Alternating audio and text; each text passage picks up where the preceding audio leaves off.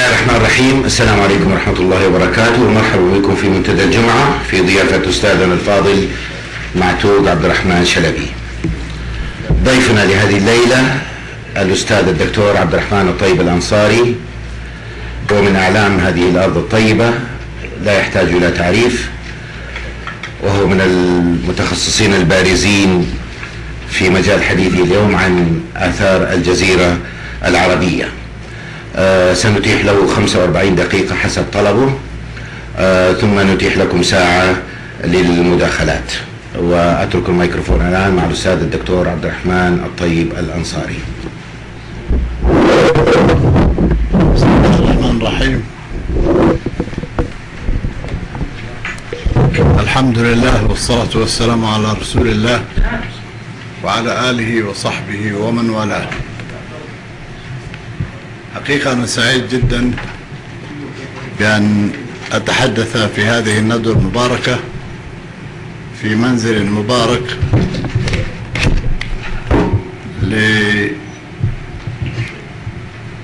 لأبر بوعدي للأستاذ معتوق شلبي في أن أتحدث في هذه الندوة، لأنني استمعت إلى كثيرين فلا بد أن أتحدث مع الكثيرين.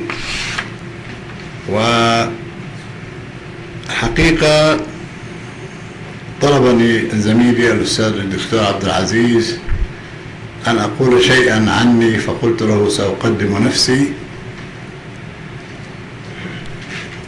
أنا مولود في المدينة المنورة سنة 1300، أقدر الباقي. ميلادي ولا هجري؟ لا، هجري. سنة 1354 هجري، لا بعد الميلاد. ودرست المرحلة الابتدائية والثانوية في المدينة المنورة، ثم ابتعثت إلى القاهرة وتخرجت من قسم اللغة العربية بجامعة القاهرة سنة 1380 هجرية، ثم عينت معيدا في جامعة الملك سعود، ولم يكن عمرها ذاك إلا 3 سنوات. وابتعثت بعدئذ إلى بريطانيا في جامعة ليدز، وتحصلت على الدكتوراه. وقد يستغرب الكثيرون كيف تحصلت على الدكتوراه في الآثار وأنا من قسم اللغة العربية. إن الرابطة بين الشهادتين هو أنني تخصصت بشكل أخص في الكتابات العربية القديمة، ولا يستطيع أحد أن يدرس هذه الكتابات إلا إذا كان ملما بشيء كثير من اللغة العربية وفقه اللغة واللغات السامية لكي يستطيع أن يقرأ هذه النقوش القديمة. وعدت إلى جامعة الملك سعود وعملت فيها في قسم التاريخ، لأن زملائي في قسم اللغة العربية قالوا أنت لا تصلح لنا، ولذلك ابحث لك عن مكان آخر، لأنني عدت وأنا أحمل شهادة الدكتوراه فيما فهموه بأنه في الآثار. وانتقلت إلى قسم التاريخ، والحمد لله فتح الفتاح. لو جلست في قسم اللغة العربية لما أنقذت شيئا ولم أصنع شيئا، ذلك لأن زملائنا في قسم اللغة العربية لم يهتموا ولن يهتموا بالنقوش العربية القديمة، لأنهم مهتمون بالحداثة وما أشبه الحداثة والأدب العربي والأشياء التي لا تنفع بل تضر في رأيي. لأن الاهتمام باللغات العربية القديمة هي البحث عن التراث وعن اللغة وعن جذور اللغة العربية وعن جذور العربي أيضا. ولذلك من درست عليهم في جامعة القاهرة ممن اهتموا بفقه اللغة هم من أمثال الدكتور السيد يعقوب بكر والأستاذ الدكتور سيد خليل نامي، وهؤلاء الأعلام للأسف ماتوا ولم يتركوا تلاميذ لهم، وهؤلاء هم الذين استفدت من عملهم وكانوا أساتذتي في قسم اللغة العربية. وليس في أقسام اللغة العربية في الوقت الحاضر من يهتم بهذه الكتابات القديمة، وانتقلت المهمة إلى أقسام الآثار ومسرحة الآثار. ولذلك نجد أن الوعاء الذي يخرج وما يخرج من هذه البوتقة قليل جدا، ولا يدخل في فهم اللغة العربية ولا معرفة جذورها، وبالتالي نجد أن هذه الكتابات تدور بين الآثاريين دون محاولة للاستفادة منها من الناحية الاجتماعية ومن الناحية الثقافية ومن الناحية اللغوية. ولذلك ركزت اهتمامي على أن تكون هناك مدرسة لتدريس هذه النقوش القديمة مرتبطة بالآثار. الغربيون اهتموا بهذه النقوش اهتماما كبيرا جدا، ولكنهم عندما يذهب العربي لدراسة هذه النقوش لا يهتمون بأن يقوموا بتدريسه فقه اللغة كما يجب وما أشبه ذلك مما له صلة بدراسة هذه النقوش. ومعظمنا أو كلنا أولئك الذين درسوا في الغرب لم نعد إلا بكتالوج تليفونات. أصبحنا نخرج كتالوج للتليفونات، وأقصد بها دراسة أسماء الأعلام من خلال هذه النقوش. وأسماء الأعلام من السهل جدا أن تستخلصها من هذه النقوش، فلان ابن فلان وفلان ابن فلان، وهذه هي التي نهتم بها. ولذلك إذا لم يحاول الإنسان أن يكون نفسه بنفسه لن يستفيد من دراسته في هذا المجال في الدراسة في الجامعات الغربية. ولذلك كل أولئك الذين عادوا من أوروبا بشكل خاص، سواء كان في اليمن أو في السعودية أو في الأردن أو في العراق، لم يعودوا إلا بقوائم أسماء لأعلام جاءوا في النقوش العربية القديمة أو في البابلية أو الأشورية وما أشبه ذلك. ولذلك دراسة اللغة ودراسة الحضارة كما هي لم يستفد منها الكثير من الزملاء الذين عادوا. ولذلك الغربيون درسوا هذه النقوش ودرسوها بعناية، واستطاعوا أن يستخلصوا منها قائمة بالدول العربية القديمة، واستطاعوا أن يقوموا بوضع سلاسل لأسماء الملوك وأسماء الأمراء الذين عاشوا في هذه المنطقة في اليمن أو في الشمال. وهذا مما لم نستطع أن نستفيده نحن العرب بشيء جيد بطريقة جيدة. ولكن النقطة السيئة في دراسة الغربيين للنقوش العربية القديمة أنهم عندما درسوها درس أصحاب النقوش القديمة غير مهتمين بالتسلسل التاريخي الآثاري لهذه النقوش، ولذلك كأنما هي الصيد، اصطادوا غزالا اقتسموا فأخذ كل منهم ما يريده.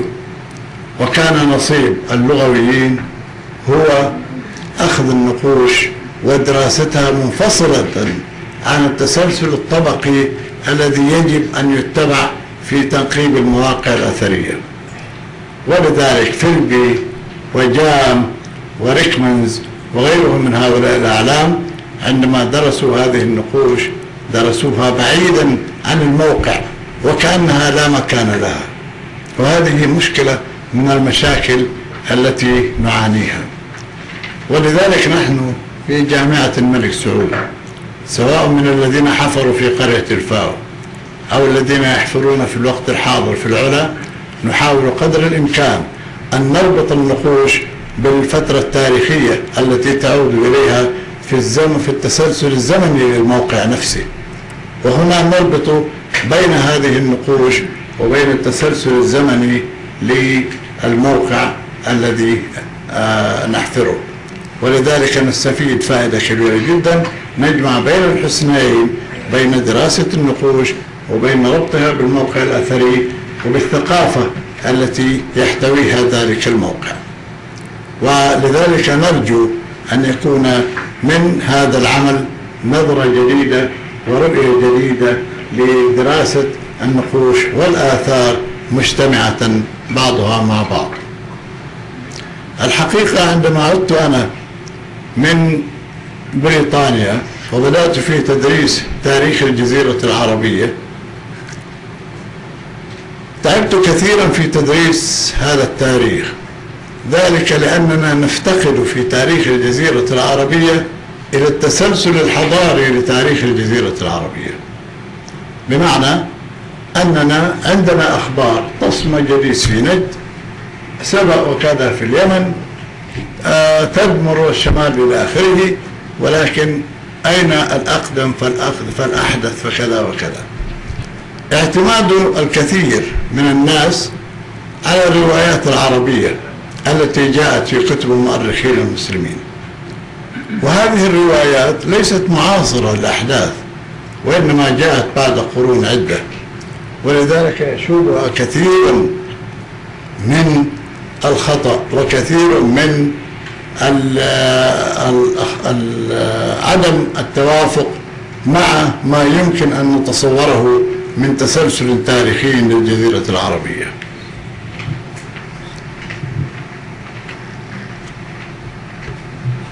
ولذلك حاولت، وخاصة عندما بدأنا في الاشتراك في السلسلة أو المجموعة التي أخرجها الدكتور سعد الصويان عن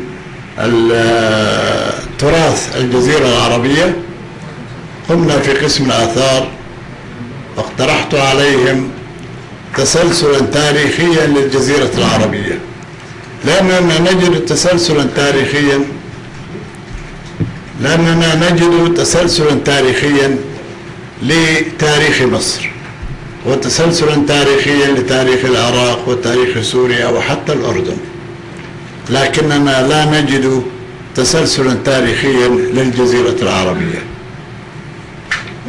ولذلك حاولت قدر الإمكان أن أضع إطارا زمنيا يمكن أن نستفيد منه ونتولاه ونتتبعه، ولذلك ما كتبناه في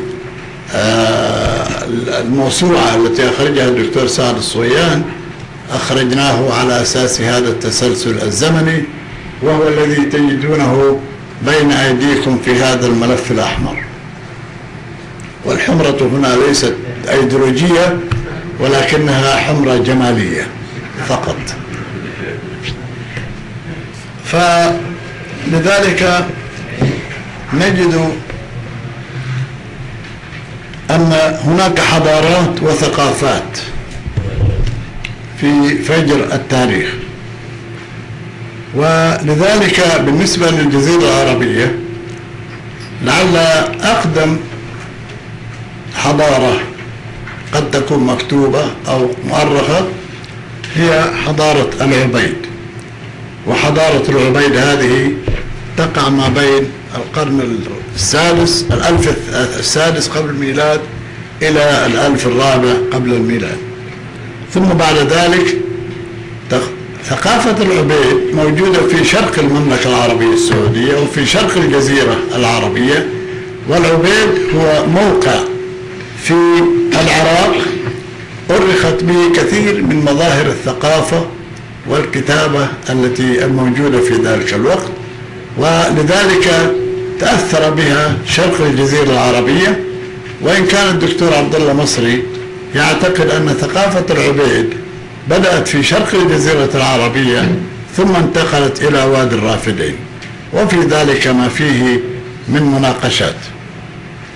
ثم هناك ثقافة هيلي، وهيلي عبارة عن موقع في الإمارات، ويعد من أقدم المواقع الأثرية في الجزيرة العربية. ثم ثقافة أم النار، وهي ثقافة موقع أثري موجود في عمان، ويعود إلى فترة الألف الثالث قبل الميلاد.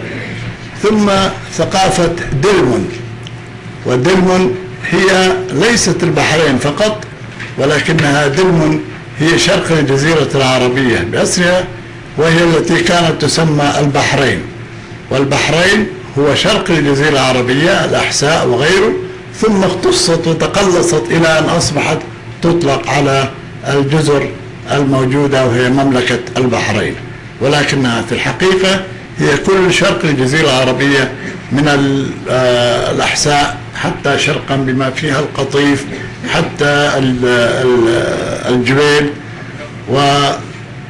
نعم. ثم بعد ذلك هناك ثقافات وضعتها ثقافات للأمم الغابرة.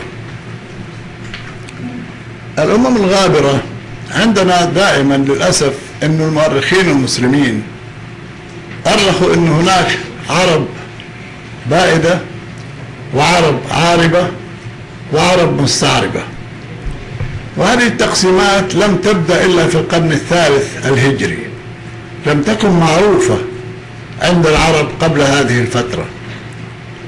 والسبب في ذلك أن الأمويين رحمهم الله استغلوا الصراع القبلي بالجزيرة العربية لمصلحتهم بين القيسية والمضرية، وكانوا يرفعون قوما ويضعون أقوام، وهكذا بدأت الصراعات التي لم تكن موجودة قبل العصر الأموي بشكل واضح.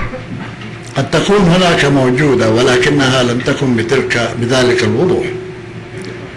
ولذلك تقسيم العرب إلى عرب عاربة وعرب مستعربة، هذا التقسيم جاء نتيجة هذه الصراعات، بمعنى أن العرب العاربة هم قحطان، وأن العرب المستعربة هم عدنان، وأن العدنانيين ليسوا عربا بالأصل، وإنما جاءوا إلى الجزيرة العربية من الشمال وأصبحوا عربا، مع أن القرآن الكريم يجعل إبراهيم عليه السلام هو أبو العرب جميعا، ولذلك كل العرب ينتسبون إلى إبراهيم عليه السلام.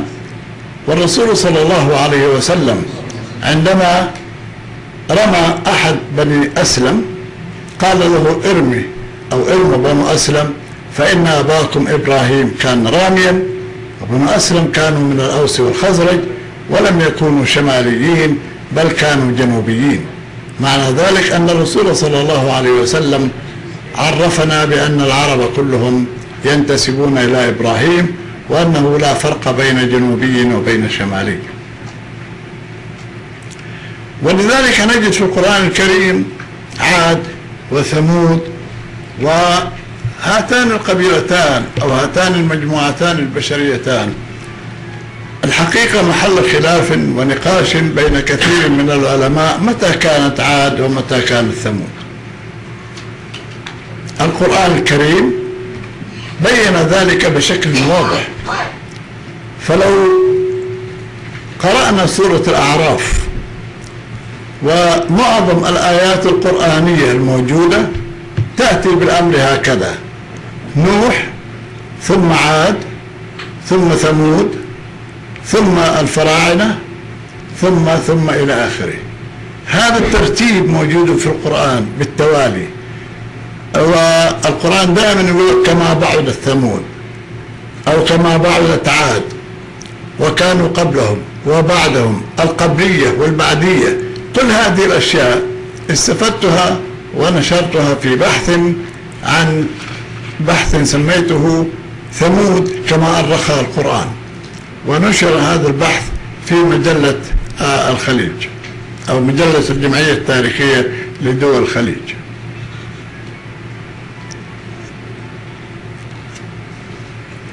ولذلك أنا وضعت قوم عاد في منتصف الألف الرابع قبل الميلاد، وبعدهم قوم ثمود.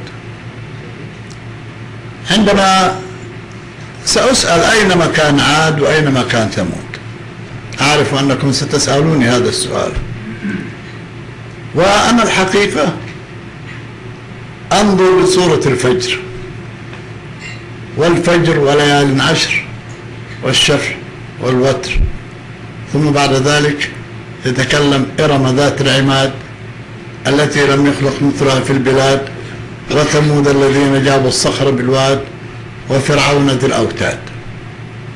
إذن عندنا عاد إرم ذات العماد التي لم يخلق مثلها في البلاد. القرآن الكريم يتكلم عن خلق، والخلق لا يكون إلا لله عز وجل، ولذلك ما قام به العاديون أو ما فعلوه إنما أنهم سكنوا في مكان يختلف تماما عن اختلافا كليا عن الأماكن التي عاش فيها بقية الأقوام. هذه الأماكن هي التي تنتشر من الأردن شمالا حتى جنوب حائل جنوبا. إذا صعدت بالطائرة ونظرت إلى هذه الجبال رأيت عجبا عجابا، فعلا لم يخلق مثلها في البلاد. وهذه المنطقة عندما تنظر إلى الخارطة الجيولوجية للمملكة يعطوها اسم إرم ذات العماد، وترى الجبال هناك وكأنها أعمدة موضوعة في مكانها بشكل ملفت للنظر.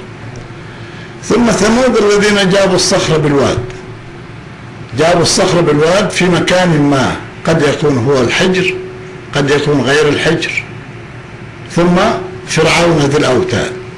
عندما ننظر إلى هذا التتابع، هو تتابع زمني وتتابع مكاني في الوقت نفسه. إرم ذات العماد كانت في حفر الباطن وفي المناطق هذه الموجودة وفي منطقة دورة، ثم ثمود كانت في منطقة الحجر وما غير ذلك، ثم فرعون ذي الأوتاد في مصر. إذا نحن على خط عرض واحد من الشرق إلى الغرب، وهذا تفسير لي من حقكم أن تقبلوه ومن حقكم أن ترفضوه. ثمود عاد هم قوم هود عليه السلام، وثمود قوم صالح. الغريب أن هاتين القبيلتين لم يذكرا في التوراة، ليس له وجود في التوراة، وهذا مما التفت إليه ابن جرير وقال هاتان القبيلتان من القبائل التي لم تذكر في التوراة. وعدم وجودها في التوراة بمعنى أنها لم تكن معاصرة لبني إسرائيل، كانت قبل هذه الفترة، ولذلك لم يسجلوها ولم يعرفوا عنها شيئا. أيضا عندما ننظر إلى سورة غافر، إن الذي آمن من قوم فرعون قال لهم ما معناه لا يحصل لكم مثل ما حصل لقوم عاد وثمود في القرآن في سورة غافر. إذن في هذه الحالة الفراعنة كان عندهم معلومات كاملة عن قوم عاد وثمود وما حصل لهم في هذه الفترة. متى كان ذلك؟ ومتى قال الذي آمن من قوم فرعون؟ في عهد موسى عليه السلام كان في سنة 1200 قبل الميلاد. إذن قبل هذه الفترة كانت عاد وكانت ثمود. ولذلك من الأخطاء التي نقولها في الوقت الحاضر أن هناك نقوش ثمودية. هذه النقوش ليست ثمودية، وإنما هي خطوط البادية. البادية يكتبون، أنا أتذكر عندما كنت في المدينة تأتي البادية ويأتوا بالجبن والعسل وغيره من الأشياء في الفترة التي يبيع فيها الأب ما جاء به من البادية، يأتي بطفله إلى الكتاب ويجلس هذا الطفل معنا. وكم منهم أولئك الذين كانوا يدرسون معنا في كتاب الشيخ محمد بن سالم رحمه الله، ويجلس فترة أسبوعين ثلاثة يتعلم ألف باء تاء إلى آخره، ثم لما يجي الأب طالع البرية يجي يأخذ الولد ويمشي.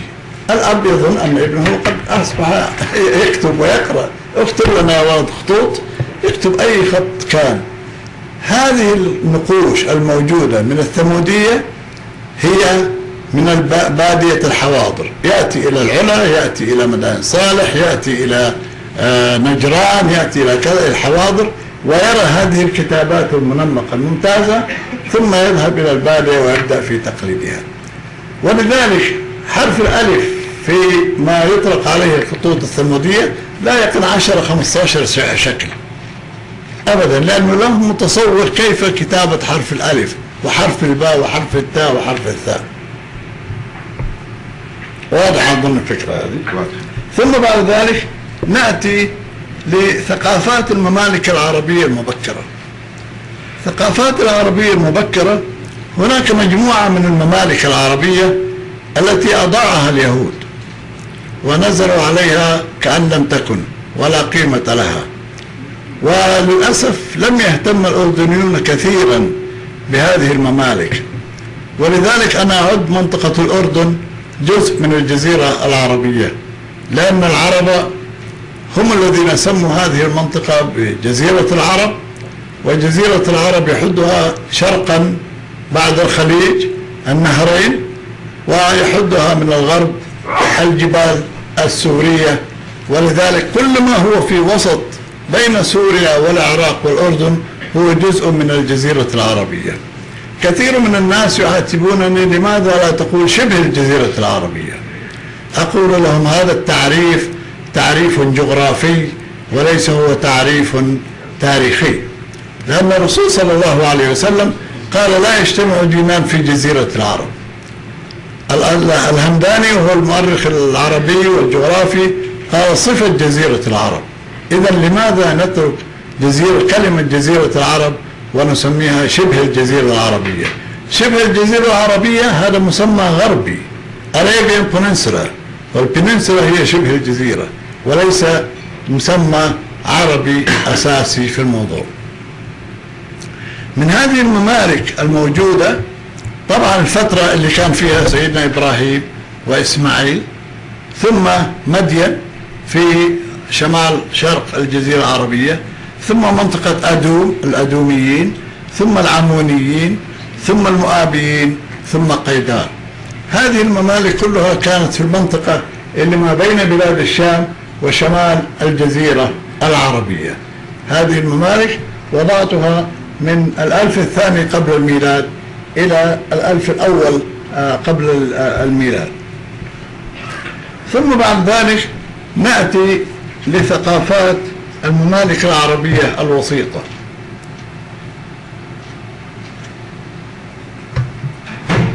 وهذه الممالك العربية الوسيطة مما يؤسف له أن الغربيين وضعوا أن الحضارة العربية لا توجد إلا في اليمن، وهذه لهم فيها نظر، ذلك لأنهم اعتمدوا على قصة بلقيس وسليمان عليه السلام، فلا بد أن يثبتوا وجودا لليهود في جنوب الجزيرة العربية، ولذلك قالوا أن هناك ملكة اسمها بلقيس وموجودة، وسموا معبد من المعابد محرم بلقيس، وهو هذا خطأ، هذا معبد أوام معروف. الهدف من هذا الذي أقوله أنه وجد آلاف الآلاف من النقوش في جنوب الجزيرة العربية، ولم يوجد بينهم حكم لامرأة مطلقا في جنوب الجزيرة العربية، في حين أننا نجد أن المرأة حكمت في شمال الجزيرة العربية. في الجوف حوالي 5 ملكات، وكان بينهم صراع بينهم وبين الأشوريين، وكم مرة أسرنا وأخذنا إلى بابل، وأخذوا في العربات ليراهم البابليون وكيف أن الآشوريين استطاعوا أن يسيطروا على هذه المنطقة، والهدف هو السيطرة على طرق التجارة بين جنوب الجزيرة العربية وبين الشمال، لأن طرق التجارة في الجزيرة العربية كانت تسير من الجنوب إلى الشمال بشكل منتظم، وكان كل البخور والعطور الذي تستفيد منه المعابد في وسط في الشمال في بلاد الشام وفي مصر وفي غيرها من المناطق كانت تأتي من الجزيرة العربية، ليس بالضرورة من الجزيرة العربية نفسها، ولكنها من الهند ومن شرق أفريقيا تأتي هذه البضائع، ثم عن طريق البر تذهب إلى شمال الجزيرة العربية، مصر عن طريق غزة، وإلى بلاد الشام، ثم إلى العراق عن هذا الطريق من دومة الجندل إلى حفر الباطن إلى أن تصل إلى الشمال. هنا إذن لأنه سيدنا موسى أو سليمان كان في القرن التاسع قبل الميلاد، ولذلك حاولوا أن يضعوا تاريخا متقدما لجنوب الجزيرة اعتمدوا فيه على أنه في القرن الثاني عشر قبل الميلاد. بلقيس فين كان؟ يقول لك انه في اليمن. انا كل الكلام اللي قلته ما فهمه.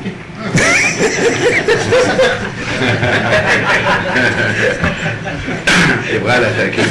لا تركيز لا ماخذ. انا كده مع الطلاب لما كنت ادرس وانا احط الاسئله يجيني الجواب اللي من جواد علي ولا بفلان وفلان، وكل الأنصاري ما قال لهم شيء. انا طالب فاشل. فلذلك طبعا في القرن التاسع قبل الميلاد، في القرن التاسع قبل الميلاد كانت الحملات الأشورية على الجزيرة العربية وعلى هؤلاء الملكات في الشمال. عندما ننظر إلى قصة سبع في القرآن الكريم، القرآن يقول فمكث غير بعيد، فمكث غير بعيد، معنى ذلك المكان لم يكن بذلك البعد. أين يكون هذا المكان؟ لابد أن يكون في شمال الجزيرة العربية وليس في جنوب الجزيرة العربية، لأننا وجدنا ملكات ب5 ملكات ذكروا في النصوص الآشورية، وتدمر هناك ملكة زنورية وإن كانت في وقت متأخر. الأنباط كان لهم ملكات وكانوا يضعونهم على المسكوكات، الملكات تكون مع الملك في نفس المسكوكة، ملكة وملك. إذن مع معرفة أن المرأة تصبح حاكمة كان موجود في شمال الجزيرة العربية، ولم يكن قط في جنوب الجزيرة العربية أبدا. لم نجد حتى الوقت الحاضر أي وجود لملكة اسمها ملكة سبأ وذو ريدان وحضرموت أو غيره أبدا. أنا لا أقول ربما تكشف الأحداث في يوم من الأيام والتنقيبات عن شيء من ذلك، ولكننا حتى الوقت الحاضر أنا أؤرخ لهذه الفترة التي نعيشها، قد يأتي في المستقبل عكس ذلك، ولكن أنا أؤرخ لهذه الفترة. الممالك العربية الوسيطة وهي التي ما بين 1000 الأول قبل الميلاد، يعني سنة 1000 قبل الميلاد، والقرن الأول قبل الميلاد. القرن الأول، 1000 الأول والقرن الأول قبل الميلاد. هذه الفترات التاريخية. نبدأ بسبأ.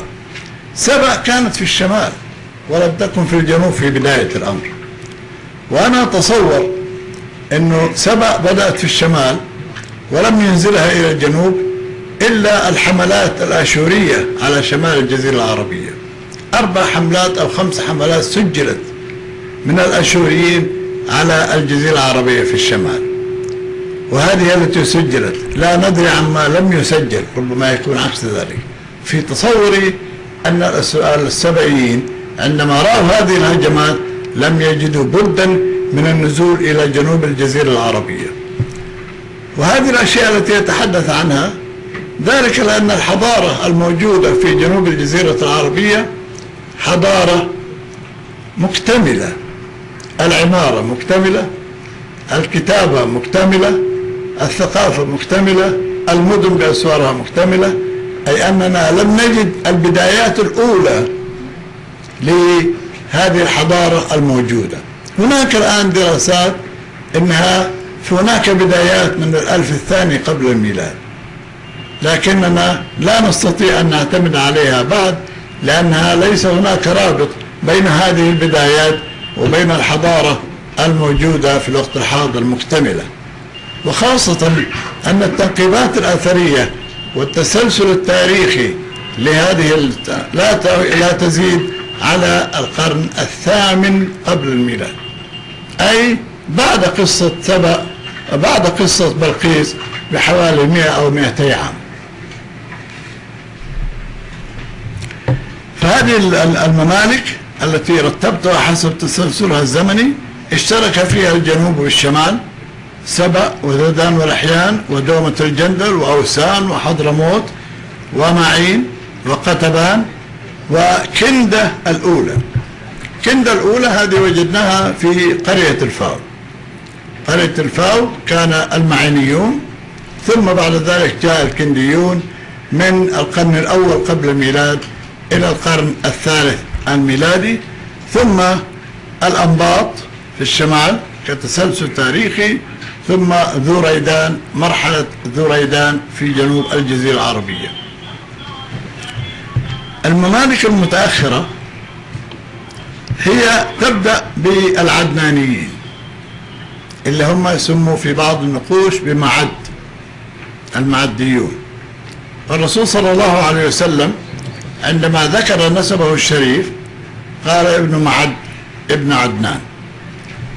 هم حوالي 20 نسب للرسول، 20 جد للرسول صلى الله عليه وسلم. لو عدينا كل جيل 30 سنة، 20 في 30 600 سنة. إذن من عهد الرسول حتى البداية يكون يا القرن الأول الميلادي يا القرن الأول قبل الميلاد. إذن ما قبل ذلك، ما قبل هذه الفترة الله أعلم بها، والرسول صلى الله عليه وسلم قال كذب النسابيون بعد ذلك. يعني لم يقل إنه والله هناك في جدان وإلى آخره وإلى آخره.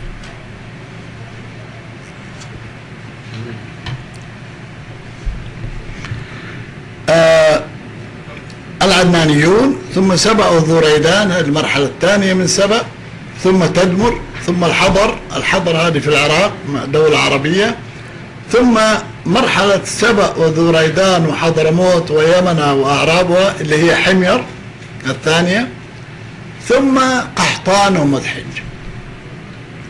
قحطان أنا أرختها في القرن الثالث الميلادي وليس قبل ذلك، بمعنى أن عدنان كان أقدم من قحطان. وقحطان في هذه المرحلة أرختها في هذا المكان لأنه النقش الوحيد الذي ظهر يتحدث في الفاو عن ملك قحطان ومدحج، معاوية بن ربيعة ملك قحطان ومدحج. حسب التسلسل التاريخي هذا الرجل أو هذا الملك يعود إلى القرن الثالث الميلادي. في هذه الفترة اللي هي بعد كده في القرن بداية القرن الرابع قبل الميلادي مر الملك امرؤ القيس ملك النمارة، النقش النمارة من الشمال، الملك امرؤ القيس المنذري من المناذرة، مر سنة 328 ميلادي.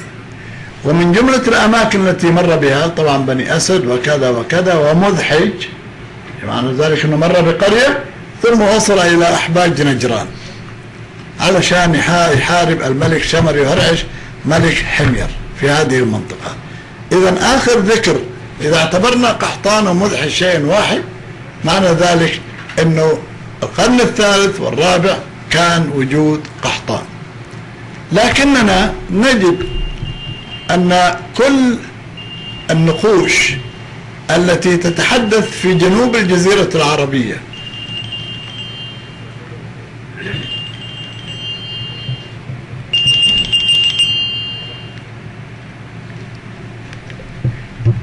معظم الوقت لا ماشي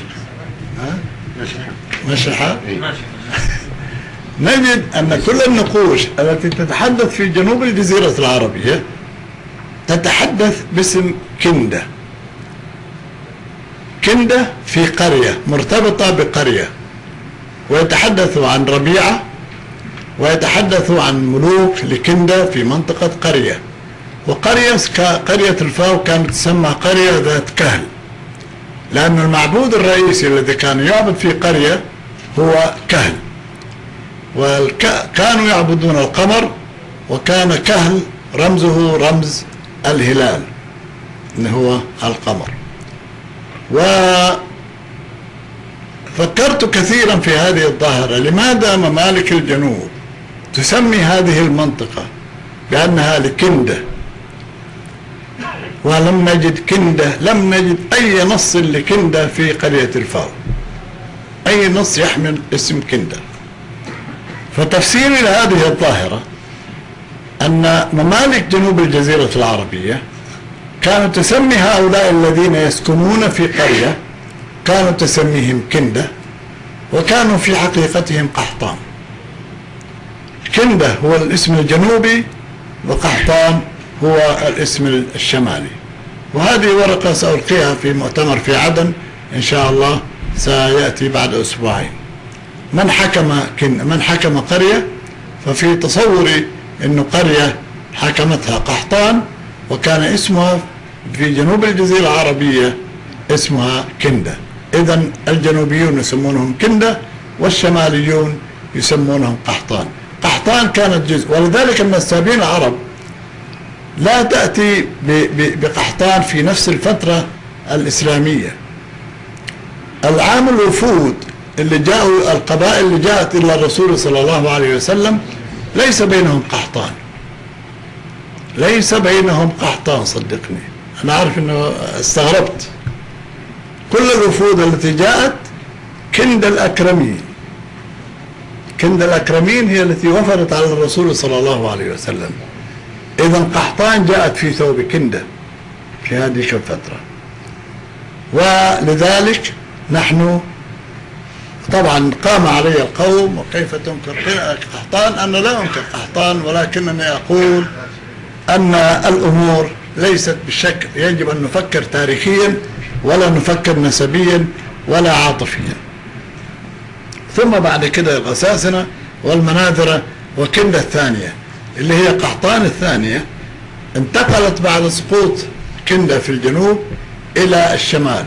ولذلك عندنا غمر ذي كندة، وعندنا كندة في القصيم، وعندنا كندة في حفر الباطن. إذن كندة كانت في هذه المنطقة. ولذلك حتى دومة الجندل كان عندما ينتصر سكوني يعتبر انتصار لكندة، وعندما ينتصر أحد من بني كلب يكون انتصار للغساسنة. إذن المنطقة اللي كانت اللي فيها الضغوط الدبلوماسية بين قبائل الجنوب وقبائل الشمال كانت دومة الجندل. إذا انتصر الكنديون كان السكوني، وإذا انتصر الشماليون كان قبيلة كلب. وقبيلة كلب هي التي كانت مسيطرة وذات كثافة في منطقة الجوف. ولذلك أشعر أن الإسلام جاء ودومة الجندل في يد كندة، لأنه الأكيدر السكوني من كندة ولم يكن من قبيلة كلب. أعتقد أنني قلت شيئا كثيرا يحتاج إلى مناقشة، وأنا مستعد للمناقشة حتى الصباح.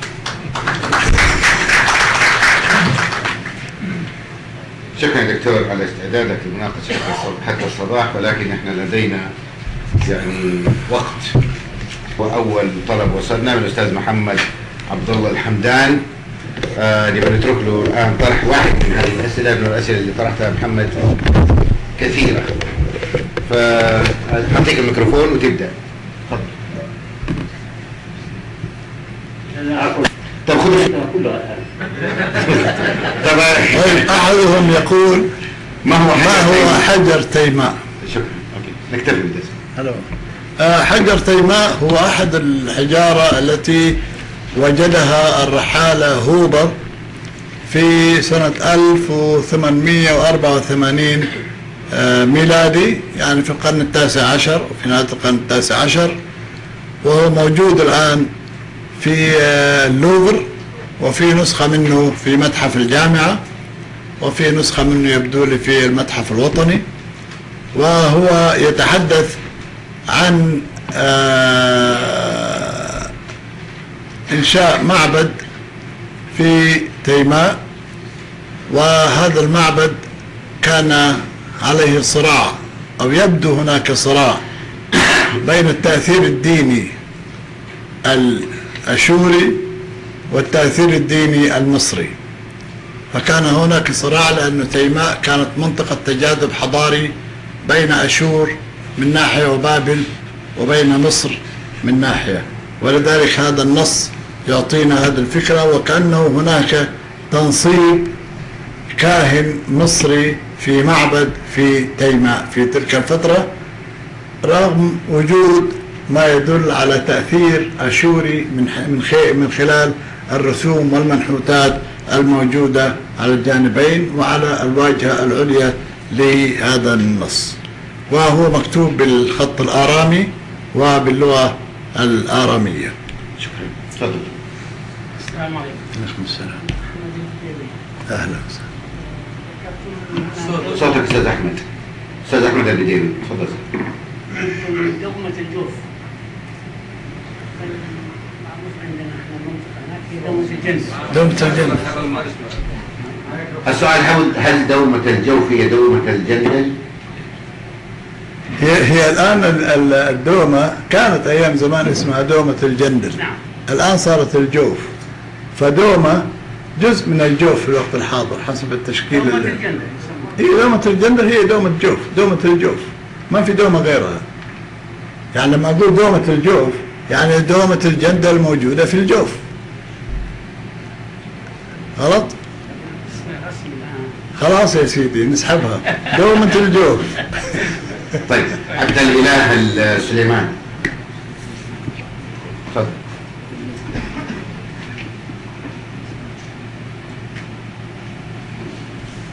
بسم الله الرحمن الرحيم والصلاة والسلام على رسول الله. أولا أرحب بالضيف وأرحب وأشكر الأستاذ الكريم معتوق شلبي على هذه الاستضافة في هذا المنتدى الطيب. سؤالي يا دكتور عبدالرحمن، الرسول صلى الله عليه وسلم عندما مر بمدائن صالح تدثر بجلبابه وقال بعدما أسرع في المشي فأخاف أن يدركني عذابه، فما هو يعني هل رأي الشرع يتوافق مع آراء الجغرافيين أو الآثاريين في هذه النقطة؟ السؤال الثاني نكتفي بسؤال واحد. عفوا يا دكتور، بس لأن هذا الكلام نشأ عن كلام السابق. تفضل.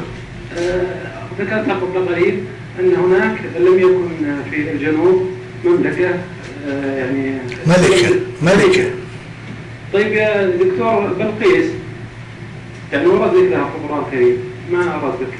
لا، ما ورد ذكر في بلقيس في القرآن الكريم، قال ملكة تحكمهم، لم يذكر اسم بلقيس. بلقيس هذه من افتعال الدكتور ورد ذكر يعني سيئة إنها في اليمن. اي قالوا في اليمن، وقالوا اليهود انها في اليمن، والاسرائيليين قالوا انها في اليمن. نعم. اي لكن ما في الى الان في كل النصوص اللي وجدت ما يدل على وجود ملكة. والقرآن يقول فمكث غير بعيد، ما مكث بعيد، ما وصل لليمن. بمعنى كلامي إذا فهمت كلامي إنها موجودة في مكان ما في الشمال، يعني من هؤلاء الملكات اللي كنا في الشمال، وليست ما في، لأنه ما في ملكات في الجنوب. امرأة تملك. نعم. امرأة تملك. تفضل دكتور.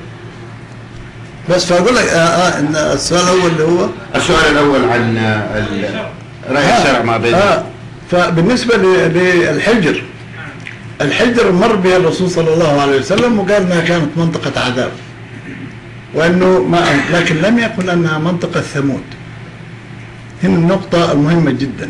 الاهتمام دكتور بالآثار ومجملها، يعني مجملها هل يتعارض مع الشرع؟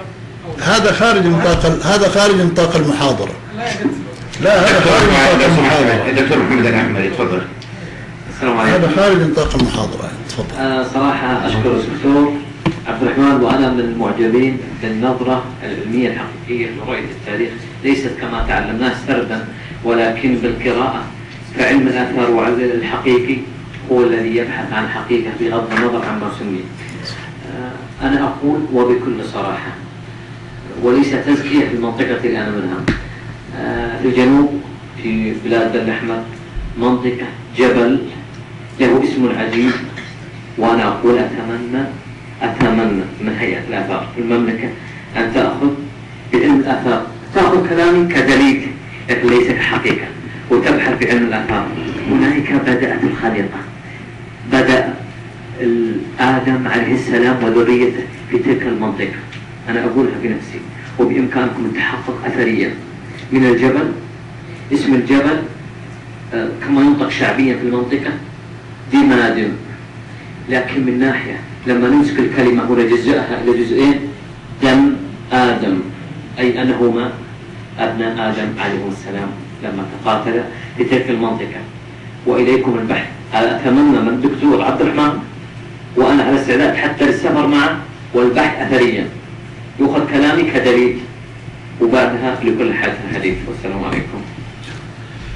على حال هذا شيء يسعدنا أن يكون آدم عندنا، ولكن كم مليون سنة الآن، ملايين السنين. الجغرافيين الأرض بيحطوها بملايين السنين، ثم بعد كده عندما الله سبحانه وتعالى خلق آدم ونفخ فيه من روحه ثم نزل الأرض وبدأ فيها، لا نعرف. أنا دائما لما زملائنا حقهم ما قبل التاريخ يقولوا عن الإنسان ونشاط الإنسان، أقول لهم شيء واحد أنا أبغاكم تثبتوه: عملية الغراب. فكرة الغراب لما جاء ليعلم هذا كيف يدفن أخوه، حفر كذا وكذا ودفن. لما تلاقوا دفنة لإنسان أعتبر هذه بداية البشرية. هل وجدت دفنة عندكم؟ في دفنة بشر مدفونين؟ هنالك سر يا دكتور. نعم. يعني سر عجيب في تلك المنطقة، إن الجبل اللي حتى الجبل شكله غريب بصراحة، والمنطقة اللي حواليها فيها سر عجيب. فأتمنى من هيئة الآثار النظر إلى هذا. على حال مشكلة الأسماء في الجزيرة العربية صعبة. عندك الدوادمي من الأسماء التي إلى الآن ما نعرف ماذا تعني كلمة دوادمي. زي دم آدم هذا كنت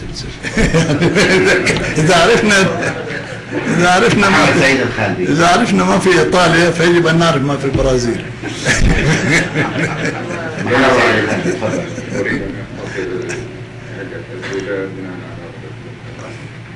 أريد أن أخذ أسئلتي بسؤالين فقط. الدكتور رأي الآثار في المملكة، قائد علم الآثار في المملكة، لم يتعرض خلال محاضرته للآثار الإسلامية، وهو تعمق في التاريخ البعيد وخاصة في مكة والمكرمة، في مكة المكرمة والمدينة المنورة. طبعا الدولة اهتمت من الثمانينات أعتقد بهذه الآثار إداريا وعلميا. وسؤالي هو أين هذه الآثار؟ أين آثارنا الإسلامية؟ ومن الذي سطر عليها؟ وكيف نستردها؟ ألم يحن الوقت بعد إنشاء وزارة للآثار والسياحة؟ شكرا.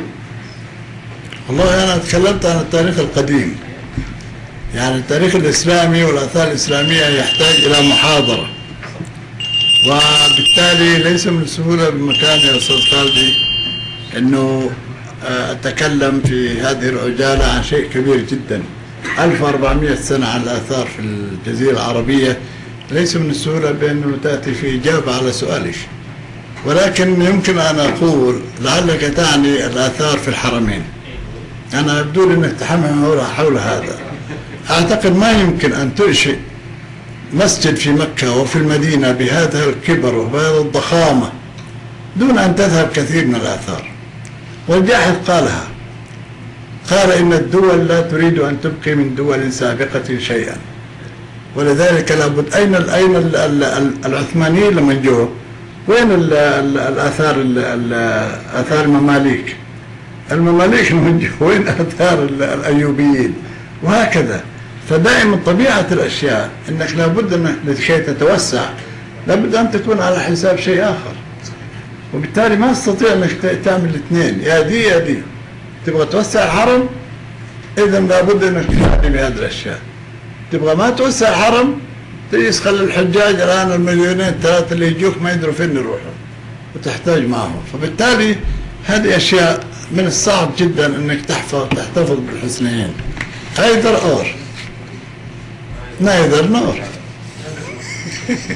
اللي هو إبراهيم ناظر.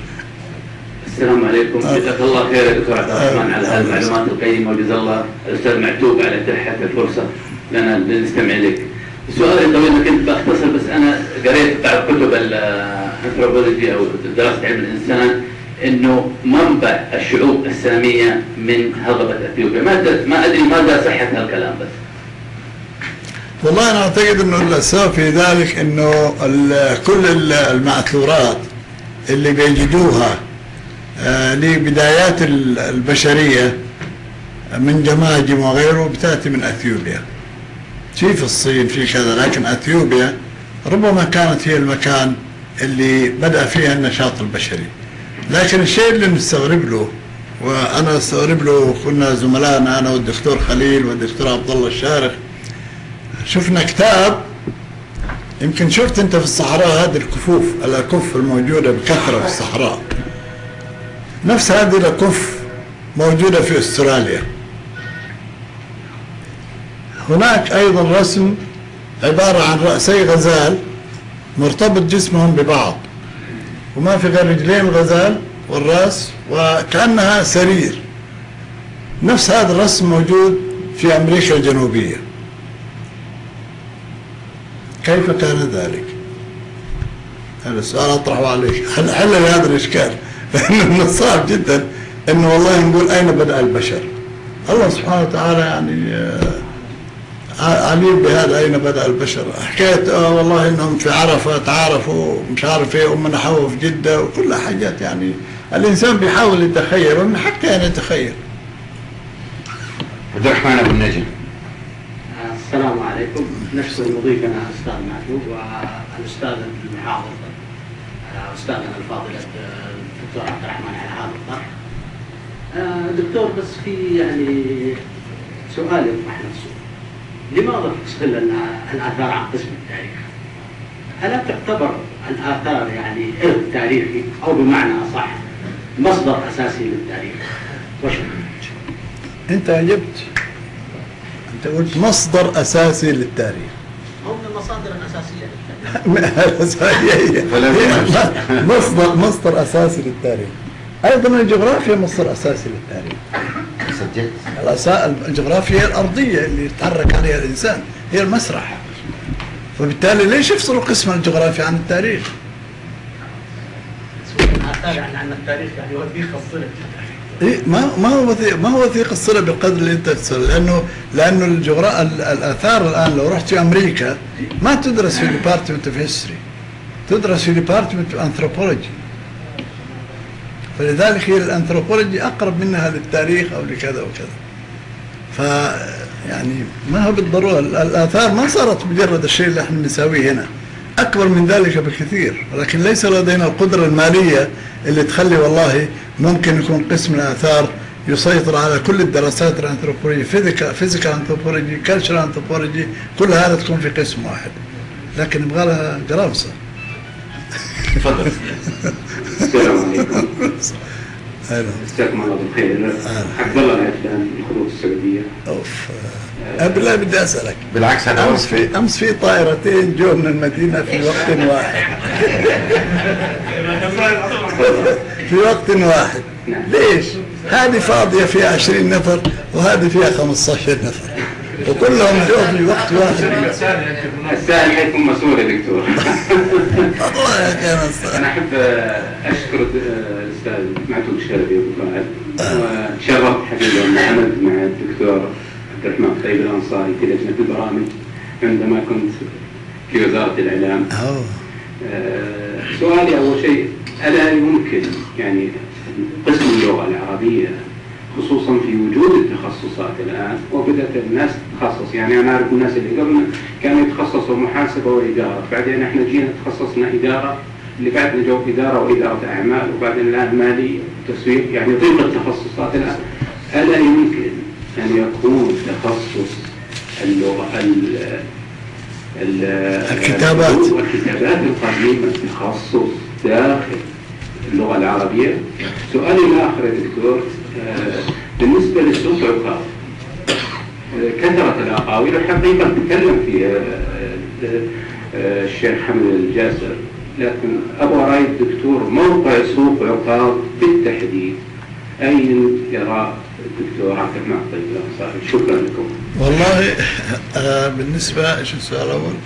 بالنسبة للقسم أنا يدي على كتفك زي ما يقولوا. أنا مستعد وأتمنى إن قسم اللغة العربية يتولى دراسة الكتابات القديمة، وهذا لا يمنع أن أقسام الآثار أيضا تدرس الدراسات الكتابات القديمة. أنت دكتور لما قلت ولا يمكن ولن يكون بالضبط، هذا صحيح. لأن أنا أشعر كمختص في الكتابات ولغة عربية أساسا إنه الكتابات العربية القديمة مظلومة.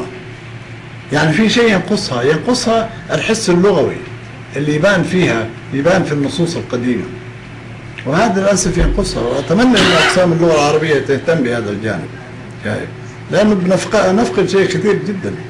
وفقه اللغة العربية بالنسبة لسوق عكاظ، طب كويس استعجلتني. سوق عكاظ الحقيقة فيه دكتور خليل من الناس اللي كثير اللي تتحدث عنه في أشياء كثيرة جدا ممكن تدل كدليل. طبعا الدكتور الشيخ عبد الله الشايع حاول انه يحدد، لكن اشك في تحديده لانه ليس باثاري. فعشان تحدد موقع يحتاج لك تنقي وتفحص الفخار الموجود وتشوف هل يعود من نفس الفتره. طبعا بشكل خاص يبدو لي انه العرب في سوق عكاظ لم يكونوا يبنون مبانٍ، كانت خيام لفتره مؤقته، بدأ بعدين يقشعوا ويمشي يروحوا إلى درمجات، ثم درمجات ثم يحجوا ثم يرجعوا. هل هناك مباني؟ محتمل جدا، يمكن مدفونة. ولذلك من الصعوبة بمكان إنه تحديد سوق عكاظ، لأنه دعيت العام الماضي إلى إنه في احتفالية بإعادة سوق عكاظ، ثم قيل إنه أجل إلى السنة القادمة، وإلى الآن لم تأتني دعوة ثانية لحضور سوق عكاظ، فما أدري ما الذي أجله. شكرا. نختتم بإعلانين وسؤال من عبد الرحمن الراشد. تفضل عبد الله، تفضل. بسم الله الرحمن الرحيم، الحمد لله رب العالمين، وصلى الله وسلم على نبينا محمد.